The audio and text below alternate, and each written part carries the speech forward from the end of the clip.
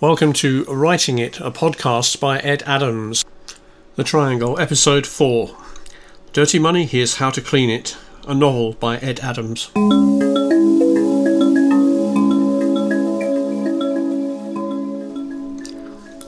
Nothing leads south.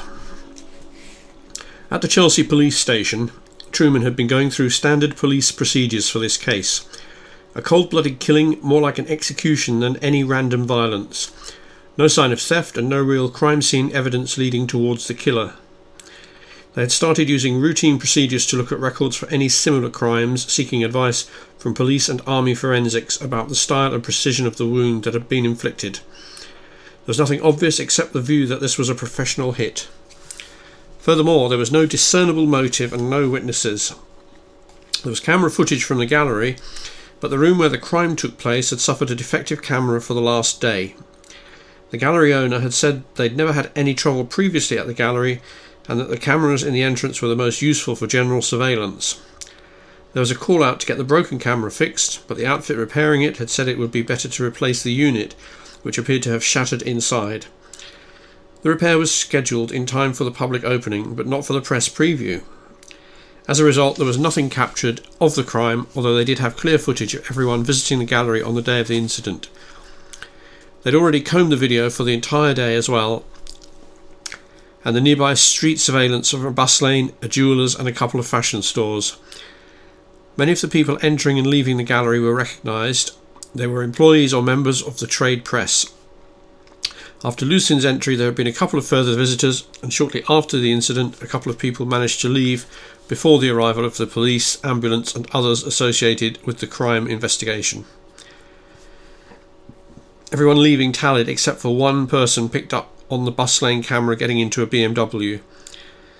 They had a number plate for the car, but it was a fake, cloned from a Vauxhall Astra still on a dealer forecourt in South London. They were trying to trace the car's route, picking it up on other cameras, but even with congestion charge and traffic management cameras, it was a long and laborious process.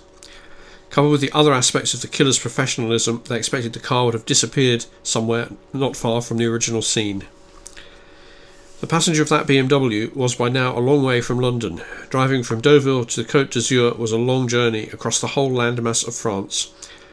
The driver followed her sat-nav, but had pre-planned to use autoroutes for almost the entire journey, taking a reasonably direct autoroute bypassing Paris, Lyon, Valence and Aix, which was many hundreds of kilometres of driving. She briefly looked down at her Irish passport, which she would be using for this journey. Brophy. Amelia Brophy.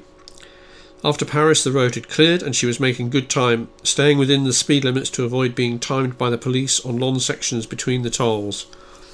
Sometimes the route on normal roads ran parallel to the autoroutes.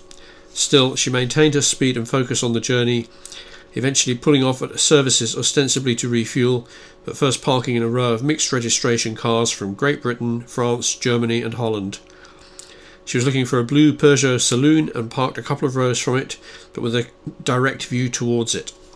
She blipped another key on her keyring, seeing the locks on the Peugeot's car door rise and then fall again as she relocked the car. The next services with its adjacent hotel would be fine for the overnight stop, except she'd be in the blue car instead of the red one. Picking up the hotel envelope from the car, she walked across to the services shop, bought an apple and some bottled water, and after a few minutes' pause made her way back to the parking lot and into the Peugeot. It was a diesel and had enough range to get her the rest of the way to Cannes without stopping. She sat in the car and looked at the envelope she'd picked up back in Deauville. Now she was far enough away to open it. To her surprise, there were two items instead of the one she had expected. The first was a photocopy of a banker's draft in Swiss francs for a considerable sum of money made out to her, with her real name. The second was a photocopied sheet of A4 with a selection of photographs of Jake, a series of addresses and phone numbers. She realised the message she was seeing. She was not getting paid. Her target was still active, and the person she had killed in the gallery must have been someone else. This situation was extremely irregular and increased her risks considerably. The only option was to finish the job. She would have to go back to London and repeat the mission, albeit with different arrangements. The risk increased because there would now be a degree of alarm and suspicion raised, and the approach to the second assignment would need to be very different to avoid creating a visible crime footprint. She also realised that any failure to comply placed her in immediate danger, whereas completing the assignment would yield the large sum shown on the copied banker's draft. She weighed her options and decided to continue. She thought briefly about the choice of vehicles for the rest of the journey. No one knew she had left this car in these services. No one knew she had planned this vehicle swap.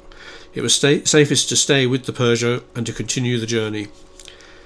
She picked up the cheap, garish Nokia phone from under the passenger seat of the Peugeot, held down the 2, which power dialed the number beginning +31. After 6 rings, a phone operator-style voicemail cut in. She listened to the standard greeting and said yes 1 week and then hung up.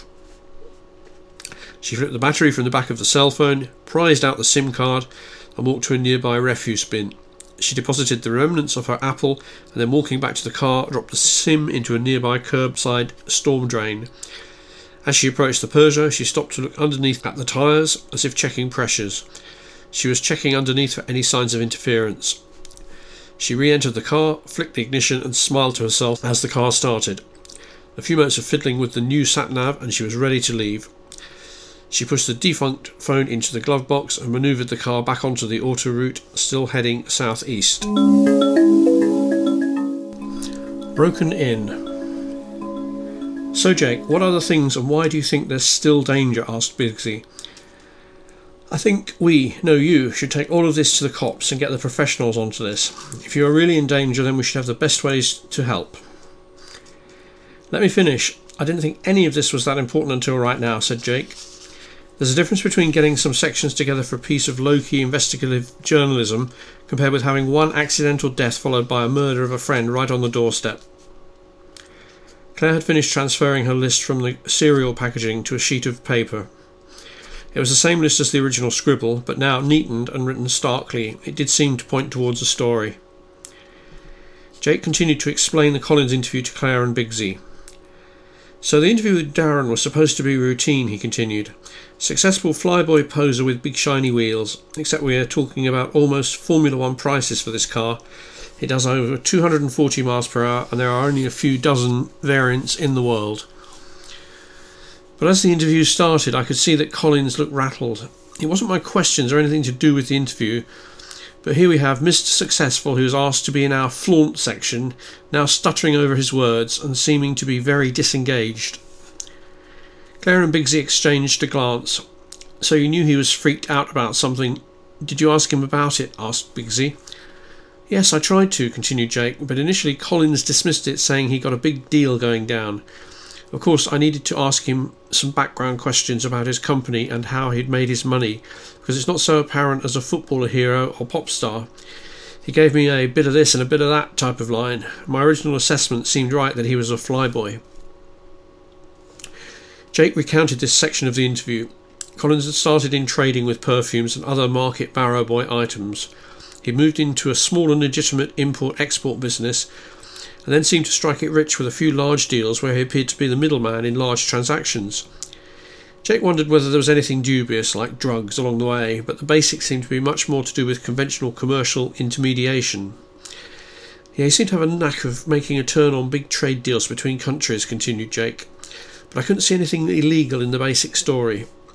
Apart from the dodgy perfumes when he started out. Hey, even the most august of today's rich and famous may have started pushing bootleg records or car aerials." Biggsy nodded and thought of a couple of well-known British millionaires. Jake continued, "But partway through the interview, Collins says something very unusual. I can't remember it exactly, but it was along the lines that with him being successful and all, he had to take certain precautions. That was the only part of the interview where he seemed fully engaged. I took this to be posturing, like a lot of pop stars have security and bouncers and so on. He said no, that there was more to it than that. He said that if anything were to happen to him, there was more than just financial insurance for him. That there was a special process. I took it to mean like a legal process to handle his affairs. That's when he said something odd. He knew my machine was running and he said, yes, I have a special code which I can stop the process. And then he gave me a number which at the time sounded like a phone number. I looked at him surprised that he'd done this. He said it didn't mean anything to me anyway, so what was the harm in telling me? He did look pointedly at my machine when he said this though. I decided at this time to lighten up the conversation before we closed. Tricks of the trade always leave them feeling good. So I asked him some more questions about his car.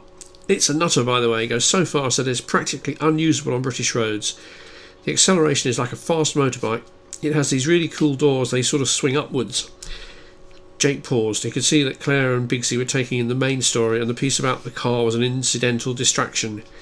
And you know, said Jake, I've got the recording of pretty much all of this. The Arabs, the argument, the American, and the interview with Darren Collins.